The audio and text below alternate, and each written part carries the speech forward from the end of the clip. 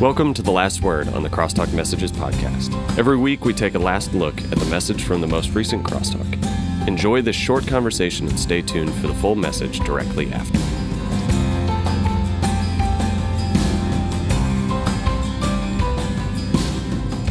Hello and welcome to The Last Word. My name is JD and today I have with me two special guests, Paulina. I'm glad to be here, JD. And Johnny. I'm gladder to be here, JD. You're going to say that. Well, it is so good to be here on a frosty Monday morning. I am grateful for the change of seasons. I'm really hoping that this takes hold and we have seen our last 90-degree day for the fall. And I really enjoyed getting a chance to be together last Thursday. And a lot of what we talked about were several of Peter's statements as he comes to understand God's heart for the Gentiles. And he really has to come to terms with the way in which God is calling him to change his own heart. And so what I wanted to do for us this morning is just take a look at a couple of Peter's statements and just kind of talk about the implications of his statements and how we maybe see those play out in our lives. And the first statement is found in Acts chapter 10, verse 28. And Peter says, "God has shown me that I should not call anyone profane or unclean." And oftentimes we today determine clean and unclean. We don't make it, we don't use those same words, but we oftentimes decide for ourselves who belongs in church and who doesn't, and whose deeds are too bad and others are more acceptable. And so what I wanted to kind of ask you guys is, how do you guys see that play out? And what are maybe some implications as we consider who belongs and who doesn't belong? Sure, yeah. I think that we often can think of the church as more of a gray area rather than a black and white area, where it's like, in the Old Testament, this is all I think about is how things were unclean, and then through different atonements, it would then be made clean. But then whenever Jesus comes, there's, this introduction of this idea that something unclean can just become clean through Jesus and what he's done here on earth. And I think that we can forget that, through Jesus, we are made clean and blameless, in God's eyes. And often we can forget about that and be like, okay, there's certain levels of okay, I'm a little more clean than you. You're a little less clean than me. And so it can hurt because, I can look at someone with, tattoos and green spiky hair and be like, that person might not know Jesus as much as I do. But in reality, it's like Jesus died on the cross just as much for that guy as he did for me. And I think I can often forget that and try to label, okay, this person's more clean because of their past or because of what they're doing now. And in all reality, it's that, because of Jesus, it's all clean. It's all a clean slate. And I think I need to remember that a little more in the church. Yeah, I think it's what you said, that we are all people who are all unclean, made clean by not our own doing. And I can even see that play out for us individually in ourselves. I think in times where I have been in a season or just sin patterns or just down or feeling away from God, it's really hard to show up to church on those days. And I think it's a similar thing, and the same thing that I can use to disqualify others with judgment on how they can receive God's love or not. I think we can do it to ourselves too, just seeing that, maybe I'm not worthy of showing up, when really the message is the opposite, that we are all unclean and unworthy, and Jesus came for us, not the clean. Absolutely. I think that is a really big key to it, is understanding our own sinfulness and how we too are not deserving, and we have been given a place in this community because of the work of Jesus Christ. And so that is the same for me as it is for any other person. And like you said, Johnny, we tend to ascribe levels to sin, whereas all God sees in his eyes is sin. Yeah. And so it is not our place then to label clean and unclean. The second statement that Peter makes here in Acts chapter 10, verse 34 is that I truly understand that God shows no partiality. And that kind of is a nuanced sentence for me. Partiality is a weird one, but as I conceptualize it, it's really thinking about a life of faith with a holier than thou mindset, that I am better than someone else based on whatever external characteristic I want to attribute things to. And what becomes clear to Peter is to hold those sorts of beliefs that one is better than another is not our right, that ultimately it is God alone who judges others. And so what I wanted to for us to ponder together is to really think about what the implications of that are, and how maybe more specifically, what are the negative side effects of us developing that kind of mindset when we enter into community. Condemnation, I think. There's that verse that says try to outdo each other. But we can take that a little too far sometimes. I'm sure at least I can, in thinking, what you're doing for the kingdom of God, is like any more or less important. And, JD, you gave a sermon one time about this guy that all he did was wash dishes in this, I don't know, some like priestly kingdom place. And it was a monastery. Yeah, monastery. And that no one was going to the priest. And he's like, where is everyone? And they were all going to this one guy that was just washing the dishes because he displayed God's love greater than that priest could. And I think that's such a, convicting story to me that, me thinking that like saying a sermon, can do more works than someone that, is just working at, HEB, but really can display God's love a little greater. Because I think it's important to remember that, everyone knows John 3:16, but right after that, John 3:17 says, for, Jesus did not come to condemn the world, but to save the world through him. And I think we need to come in with that mindset, because if not, then, most people are leaving the church because of church hurt and because of judgment. And we're all human, and we need to try to recognize that and try to, avoid that condemnation. Yeah, I keep thinking of, for me, growing up and having somebody, my mentor, told me that I needed to pray for somebody who has brought a lot of hurt into my life. And I was like, are you kidding? Like, I really thought she was like, I don't know. It felt like she was cussing me out almost. Like, do you even know? Did you hear everything I just said? And I think of it now because I think it's a similar challenge as we're in community together and talking about favoritism and judgment, that's how far God's love extends, that it is even for the people that hurt us. It is even for the people we're trying to forgive and the people that, honestly, for us who do hurt other people too. And that's, I don't know, I just keep thinking that's how far it extends. And it was a really challenging thing, something I hadn't even ever considered in my walk. And I couldn't do it, honestly, at the time. And I had to work through a lot of forgiveness. And God has brought that person to himself and reconciled, not everything, it's not perfect, but he has redeemed and is redeeming. And a lot of that is just, that's what it's like to be in relationship with each other. And I think it's really flipped from where I was at was, well, I'm good and I know Jesus and that person hurts me, so they're wrong and they're unclean, and God's love does not extend to them. Like they're doing wrong, and I think it's the same with people's sin, and that, God's love just extends that far. Absolutely. And I think that what we often as sinful and broken human beings want to do is lead with our judgment, whether that's clean or unclean, or you belong or you don't belong.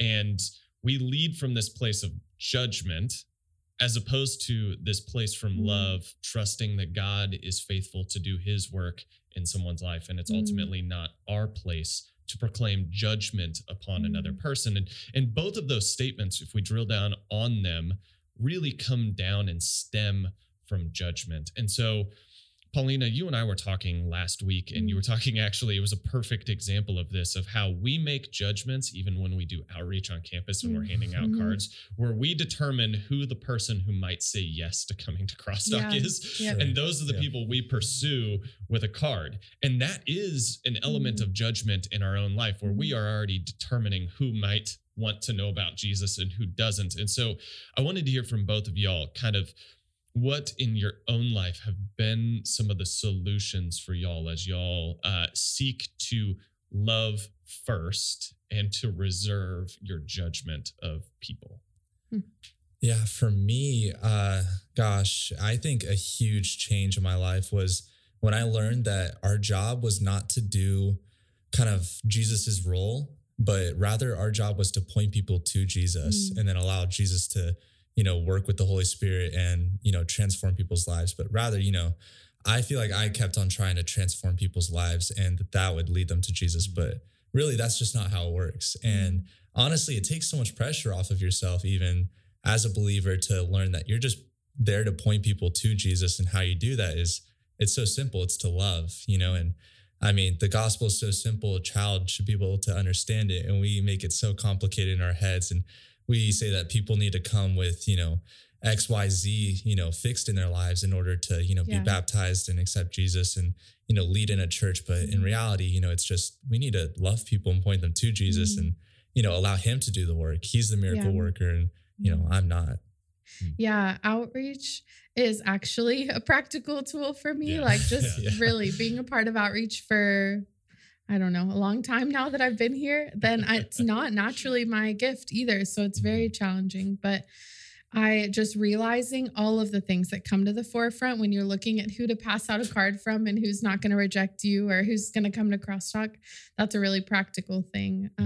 And I think internally, just remembering my story really does help a lot, and watching God transform other people's stories, because otherwise I forget how far God has brought me. Like now I get to live with so much peace and joy from him in a relationship with him. But initially I didn't have that, I was very angry and self-protective and withdrawn and, just maybe not as authentic as I try to be now. And so thinking about how far God brought me and how it was because of God's kindness, thinking about even some of the things we do get mixed up on, like just some of the decisions that we make and convictions that we have. If some of the convictions I had right now, if someone presented them to me the way that my close friends present, like calling me out currently, if someone presented those same things to me before I was following Jesus and said, fix this to come,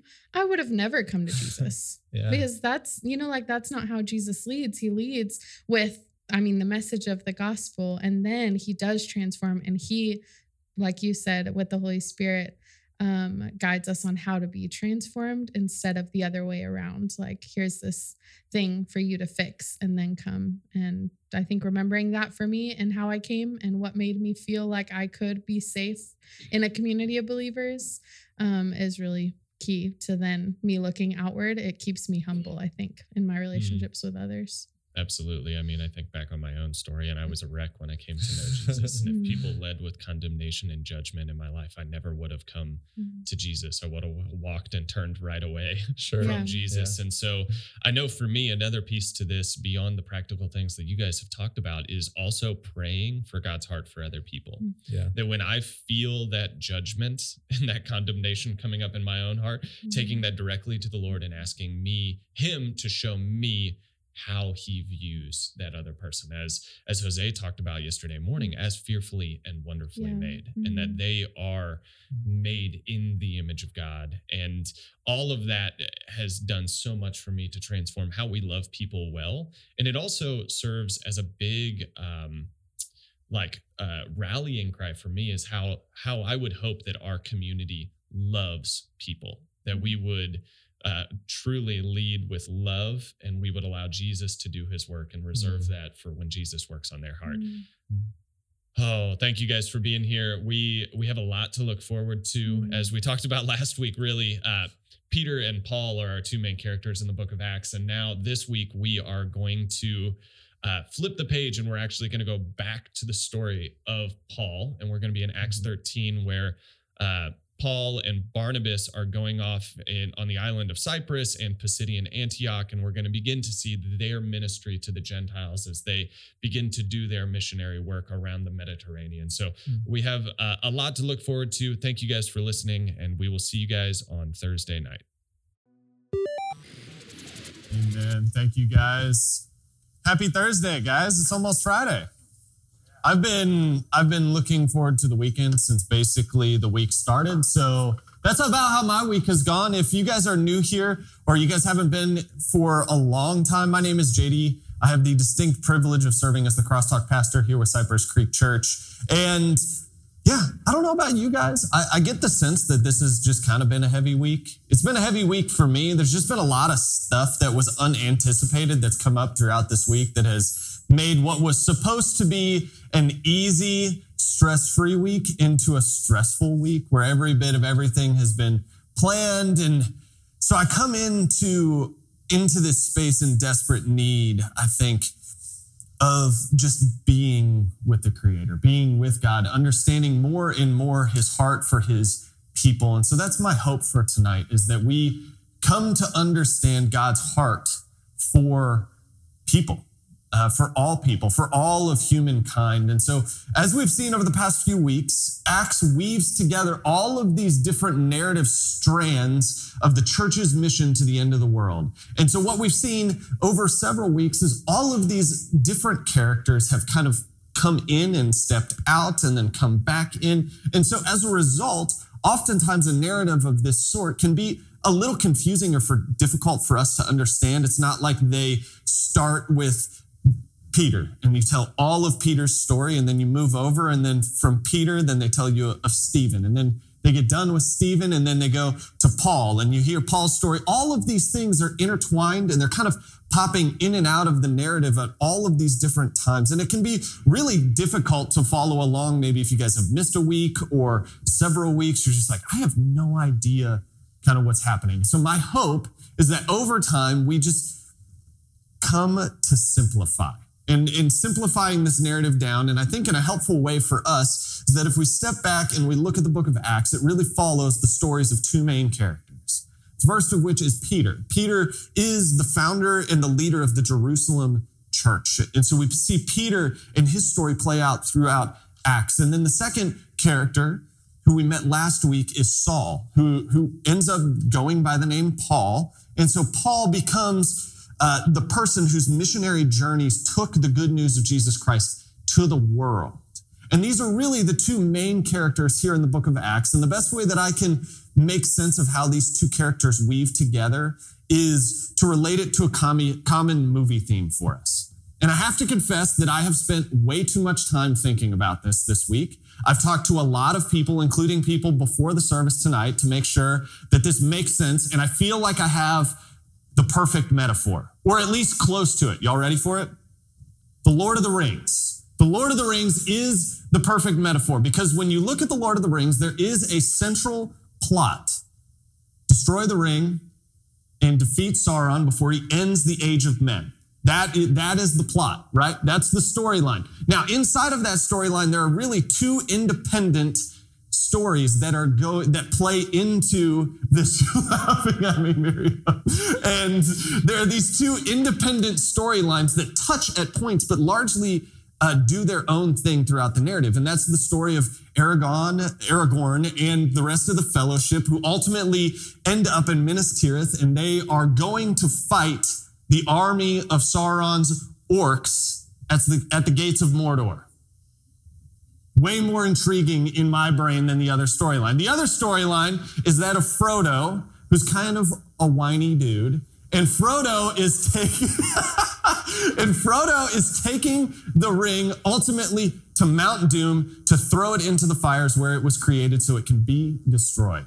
And these two storylines spend most of the three movies or the books, however you decide to read or watch. And most of the time, these are independent storylines, but they come together at really key points in that story that launches off back in their own direction.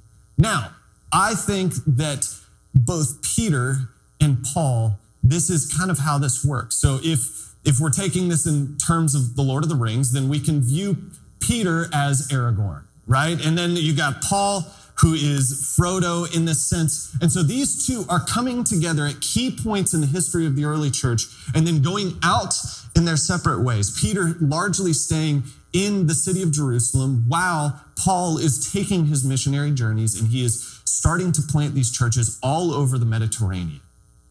So that's my metaphor. Did it make sense? I feel like I'm proud of it. So if it didn't make sense, please don't tell me. I've spent way too much time thinking about this. But on a more serious note, what we see is that both men, Peter and Paul, are prophets who are much like Jesus in the sense that they have this divine mission and calling from God in different places, but they act with a similar amount of authority and effectiveness for the kingdom of God going forward. And what we see is that at the end of chapter 9, which we talked about last week, Saul departs to prepare for his future mission to the Gentiles, which God has revealed to him. And here in chapter 10, we come back to Peter's story, and it resumes the story of Peter in describing his mission beyond the city of Jerusalem, and also setting the tone for what will be Paul's mission to the Gentiles. And so if you guys want to turn to Acts chapter 10, that's where we're going to start today. And it says that here at the city of Caesarea, we meet a man named Cornelius. And Cornelius is a centurion, so a soldier, and he's a Gentile. And it says that Cornelius was a devout man who feared God along with all of his household, and that he gave money to the poor, and that he prayed continually to God. And one night he saw clearly in a vision an angel of God come to him and say, Cornelius. Simply speak his name. And then the scripture tells us that Cornelius stares at him in terror. And he says, what is it, Lord? What is it, Lord? And now the angel says to him, your prayers and your gifts have ascended as a memorial before God. They've ascended as a memorial before God. In essence, they are pleasing to God. And so he says, and now send men to the city of Joppa and bring one Simon who is called Peter. He is lodging with one Simon, a tanner, whose house is by the sea. And when the angel spoke to him had departed, what he does is he takes two of his servants, and he takes one of the soldiers who is under his command, and he tells them all about this vision that he has had, and he sends them off to Joppa to go find Simon Peter. And what we're about to see once again is the way that a double vision works in the book of Acts to get two independent people who don't know each other on the same page. So two independent people receive a vision from God that tells them of how their futures are going to collide. And that same page that they're going to get on is God's ultimate divine plan and calling for their life. In chapter 9, which we talked about last week, both Saul and Ananias had separate visions about the same future that ultimately brought them together, that really created the impetus for who Saul is going to be for the rest of his life. That's going to be the outworking of his divine calling from God. And here again, Cornelius and Simon, who is called Peter, will also have these visionary experiences that communicate God's will for their individual lives. And Cornelius' response to the angel is the same as Saul's in chapter 9 to Jesus. What is it, Lord? And that answer means that he ultimately lacks understanding. He lacks understanding of who is before him. And so what the vision does is it gives him that understanding so that he can begin to act in ways that are in line with God's plan. And so we're going to pick up the story here in verse 9. And it says, the next day, as they were on their journey and approaching the city, Peter went up on the housetop about the 6th hour to pray. And he became hungry and wanted something to eat. And while they were preparing it, he fell into a trance. And he saw the heavens opened and something like a great sheet descending, being let down by four corners upon the earth. And in it were all kinds of animals and reptiles and birds of the air. And there came a voice to him saying, rise, Peter, kill and eat. But Peter said, by no means, Lord, for I have never eaten anything that is common or unclean. And the voice came to him a second time. What God has made clean, do not call common. And this happened to him 3 times, and the thing was at once taken up to heaven. Okay, to put this in more easily understood terms, picture this with me. There's a giant picnic blanket which comes out of the heavens and lands right here in the middle of the room. And here on this picnic blanket, it says that there are all kinds of birds, and it says that there are animals and reptiles. And the reptiles, I'm not going to lie, kind of weird me out. Like the idea of reptiles as food kind of weirds me out. But that's what's here on this picnic blanket. And the angel comes down and he stands next to Peter and he says, eat it, Peter. It's here. It's all for you. Eat this. And what Peter says, he's like, no, I'm not going to eat that because I am a devout Jew. And all of those foods that are represented on this picnic blanket for us are unclean foods for a Jew to eat. And he says, I am a devout Jew. I will not eat those foods. I never have. It's against the law for me to eat those foods. And this happens to him, it says 3 times this happens. And then all at once, this picnic blanket, apparently with all of the animals and the reptiles and the birds, just ascends back up into heaven, and it's gone. And the general role of visions, which we talked about in the book of Acts, is ultimately for a prophetic purpose. And what I mean by a prophetic purpose is that it calls a specific person for a specific task in a specific place. A prophetic purpose. This is God's ultimate calling for a person, and it's supposed to give them direction. It's here to give them direction. And so it's, where do I go? What do I do? That's kind of where we're getting to. And so what we think about here is with this vision, okay, what does it mean? And what we can understand through Peter's vision is that what was formerly common and unclean is now clean. That's the ultimate purpose. What was common and unclean is now clean. And for those of us who are thinking critically as readers, Peter's vision concerns his mission to fulfill God's purpose for the unclean Gentiles and invite them into the kingdom of God. That is what we're supposed to glean from all of this, that what was unclean is now clean. And that's what we're going to see work out throughout the rest of chapter 10. Let's hop back in here in verse 17. And it says, now while Peter was inwardly perplexed as to what the vision that he had seen might mean, behold, the men who were sent by Cornelius, having made inquiry of Simon's house, stood at the gate. And they called out to ask whether Simon, who was called Peter, was lodging there. And while Peter was pondering the vision, the Spirit said to him, behold, 3 men are looking for you. Rise and go down and accompany them without hesitation, for I have sent them. And Peter went down to the men and said, I am the one for whom you are looking. What is the reason for your coming? And they said, Cornelius, a centurion, an upright and God-fearing man who is well spoken of by the whole Jewish nation, was directed by a holy angel to send for you to come to his house and to hear what you have to say.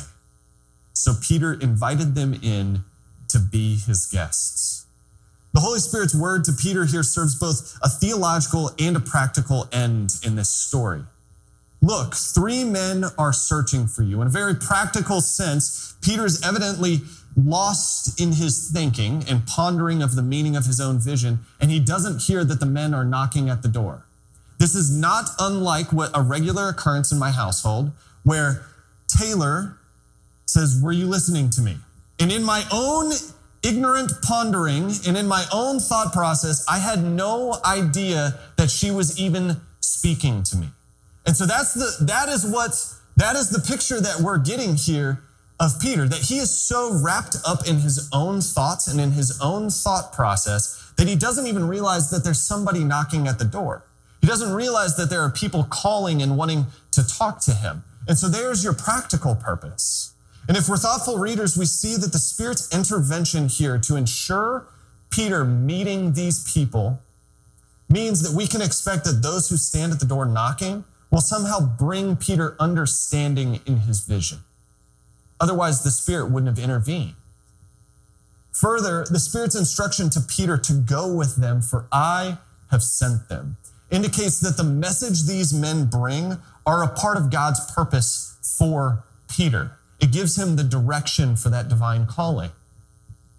And we as the reader must now assume or understand that Peter is beginning to understand what God is calling him to, that he's starting to pick up on the meaning of the vision that he saw, and has accepted the prospect of a Gentile mission as a feature of God's divine plan for all of humanity. And it says then that the next day he arose and he went away with them, and some of the brothers from Joppa accompanied him. And on the following day they entered Caesarea. Cornelius was expecting them and had called together his relatives and his close friends. So all of these people have gathered to hear Peter.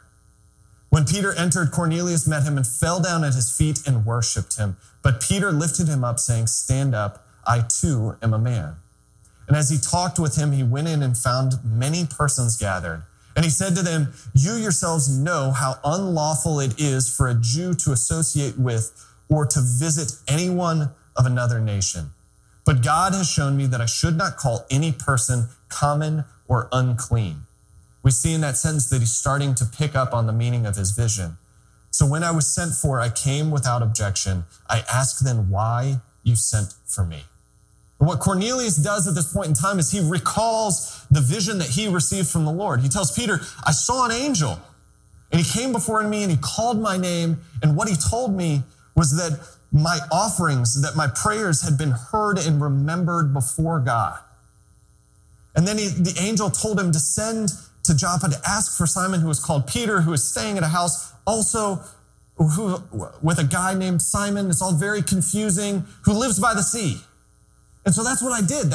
I sent these three people to come and find you. Now, you've been kind enough to come.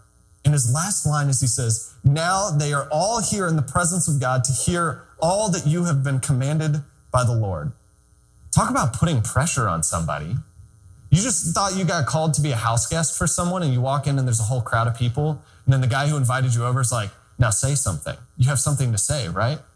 That would be a miserably uncomfortable position for me. That if somebody called me over and I didn't know, I thought we were just going to go hang out. And then there's an entire room full of people and they're like, "Now say something. Tell me what the Lord says." And you're like, what do I do with that? And so verse 34 says, "So Peter opened his mouth and said, 'Truly I understand that God shows no partiality. But in every nation, anyone who fears him and does what is right is acceptable to him. For the word that he sent to Israel, preaching good news of peace through Jesus Christ, he is Lord of all. You yourselves know what happened throughout all Judea, beginning from Galilee after the baptism that John proclaimed.'" And from that moment on, what Peter does is he explains the entire gospel story. He explains the life of Jesus. He says that God anointed him with the Holy Spirit and with power. And then he went about doing good and healing people who were possessed by the devil. And for God himself was with Jesus. And the apostles are witnesses of all that he did in the country of the Jews and in Jerusalem. And they ultimately put Jesus to death by hanging him on a tree. But God raised him on the third day and made him to appear, not to all people, but to a select few who had been chosen by God as witnesses, who ate and drank with him after he rose from the dead. He's talking about himself and the rest of the apostles right here. And he commanded those apostles to preach to the people and to testify that he is the one appointed by God to judge the living and the dead. To him, all the prophets bear witness that everyone who believes in him receives forgiveness of sins through his name. That last sentence gets me. Because what he's saying here is that all scripture testifies to God's promise of salvation, which has been fulfilled in Jesus Christ, so that everyone who believes in him and calls on his name will receive the forgiveness of sins. So he proclaims the gospel message to these people who are gathered to listen. In verse 44, it says, "While Peter was still saying these things, the Holy Spirit fell on all who heard the word. And the believers from among the circumcised who had come with Peter were amazed because the gift of the Holy Spirit was poured out even on the Gentiles. For they were hearing them speak in tongues and extolling God. Then Peter declared, 'Can anyone withhold water for baptizing these people who have received the Holy Spirit just as we have?' And he commanded them to be baptized in the name of Jesus Christ. Then they asked him to remain for some days." One scholar I was reading referred to this moment as the Gentile Pentecost. And we studied the Pentecost in Acts chapter 2, where the Holy Spirit comes down upon all of these Jews in Jerusalem, and they're filled with the Spirit, and they begin to speak in tongues, and they do miraculous things. Well, that's the exact same thing that's happening here with this group of Gentiles. And this event confirms God's plan to allow Gentiles to experience the blessings of salvation in Jesus Christ. And it also really paves the way for the rest of the narrative when we begin to see Paul's mission to the surrounding world, sharing the good news of Jesus Christ. And there's something really surprising about this incident. We see that the Holy Spirit fell on all who heard Peter's words. And the surprising element is that repentant Gentiles share the same gift of the Holy Spirit equally with repentant Jews. That the Gentiles now have received the same thing that has been given to the Jews.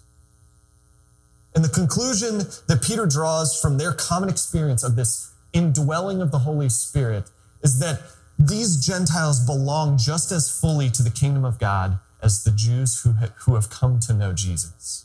That these Gentiles belong just as fully to the kingdom of God as those Jews who have responded to Jesus. And this is only surprising if we understand who the Gentiles were.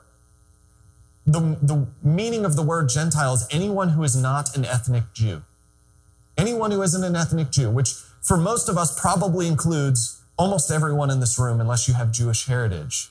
We would be considered Gentiles. We were not a part of God's chosen people. And you see, if we start in the Old Testament, we see that God chose the nation of Israel to be his special possession, his holy nation, a holy priesthood. And this entire story of the Old Testament is how God has acted to bring his chosen people back to him. So for someone outside of that chosen people to be included in the kingdom of God is a seismic shift in the biblical narrative. It is a massive shift. That Jesus Christ did not just die for the Jewish people, but he died for all people for all time. That is the implication of this moment. And as we see salvation now offered to the Gentiles, I want to pull out two key sentences from Peter here in this story, and I want to talk about the implications of those for us today. And the first of which is in verse 28. Peter says that God has shown me that I should not call anyone profane or unclean, or common or unclean might be your translation. God's purpose is to bring us as believers into an understanding of his will so that we may be of use in his kingdom. That's kind of his purpose. And the conversion of Cornelius takes Peter by surprise. But not because God decides at the last minute to save uncircumcised Gentiles. If we really paid attention to the Old Testament, we can see that the fingerprints of this moment are written all over the Old Testament from God's promise to Abraham. Yet, for all of his spiritual authority, Peter still did not get it. In his religious narrow-mindedness, what he does is he divides people into clean and unclean. Peter divides people into clean and unclean, and ultimately God's redemptive purpose for the Gentiles could not be realized until Peter changed his mind. And so what he says there in that verse is that God changed his mind. And those same words are key for us today as we seek to find our way in loving those around us. We need to ask God to show us, to impress upon us, to work in our hearts, and to bring us into a new understanding of the truth that there is no one that we are going to encounter in this life who is too dirty or too unclean for the love of God. That is the reality. That there is no one in this life that we will encounter who is too unclean or too dirty to be deserving of God's love. We live in an incredibly divisive society right now. And that doesn't just mean the culture around us, that's also in our churches. And if we're ever going to see unity in the church or in society as a greater whole, I believe that it starts when we are willing to see the inherent value in other people. When we begin to see the inherent value in other people. to recognize that God deeply loves and cares for that person, that he created him in his own image. And this is to set down our judgmental self and not to focus on other people's faults, which is a far easier thing to do. The second statement I really want to hone in on is found in verse 34, where Peter says, I truly understand that God shows no partiality. The biblical idea that we are somehow special or more deserving of God's love cultivates this dangerous belief that God did not therefore choose or love or sacrifice himself in the same way for other people. And this is to develop a holier than thou mindset, that we are somehow religiously superior to another person. And those believers who think themselves among God's special or deserving people are often inclined to develop this theological basis that thinks that God has not chosen anyone else who disagrees with them based on their beliefs or customs. And it is in that space that we pin labels on those people in an effort to disenfranchise them. We say that somebody is too liberal, that they're too conservative, that they're too charismatic, that they're too reformed, that they're a woman, or they're black, or they're gay, or they're divorced. Any number of things you can insert into that space. And what has become crystal clear to Peter is that to hold those sorts of beliefs is not his right or anyone else's. It is only God's. That it is God who judges the living and the dead. And one of the most surprising features of the book of Acts is the diversity of people God calls to be included among God's people, all of whom are symbolized by Cornelius in this story. And if we drill down to the root of both of those statements, we see that both of them stem from judgment. Peter judged and had preconceived notions both about God's heart and about other people. He determined people to be clean or unclean. He determined people to be worthy or unworthy. And here we see God show Peter that those judgments are not of him. God shows Peter that his heart is for all people. That Jesus came and died on that cross for all of mankind, not for some to the exclusion of others, but all. And it's in that space, the humility that comes when we set down our judgment, that we realize that we are all deeply broken and hurting people in desperate need of a Savior. And I believe that it's only out of that space that we really can begin to love people, that we really can become the people that God has called us to be, to make a difference in an ever more divisive world. The world needs more people of God willing to set aside their judgments and differences for the sake of loving other people. So my prayer is that the Lord deeply impresses upon us the same thing that he taught Peter. And I pray that we may come to know the heart of God for all people. And that through this story, we may come to see the width of God's love. That God's love spans race and creed and background and socioeconomic status and class. And I believe that if we are truly to be the people of God, we need to be active in demonstrating that sort of love to the world around us. So let us be people who are known for how loving and inviting we are, not how exclusive and judgmental we are. Amen. Let me pray. Thanks again for tuning in to the Crosstalk Messages podcast. Make sure you are following Crosstalk on social media at crosstalk_TXST. If you have any questions for the Crosstalk team, you can send us a message on those pages. We will see you here again next week.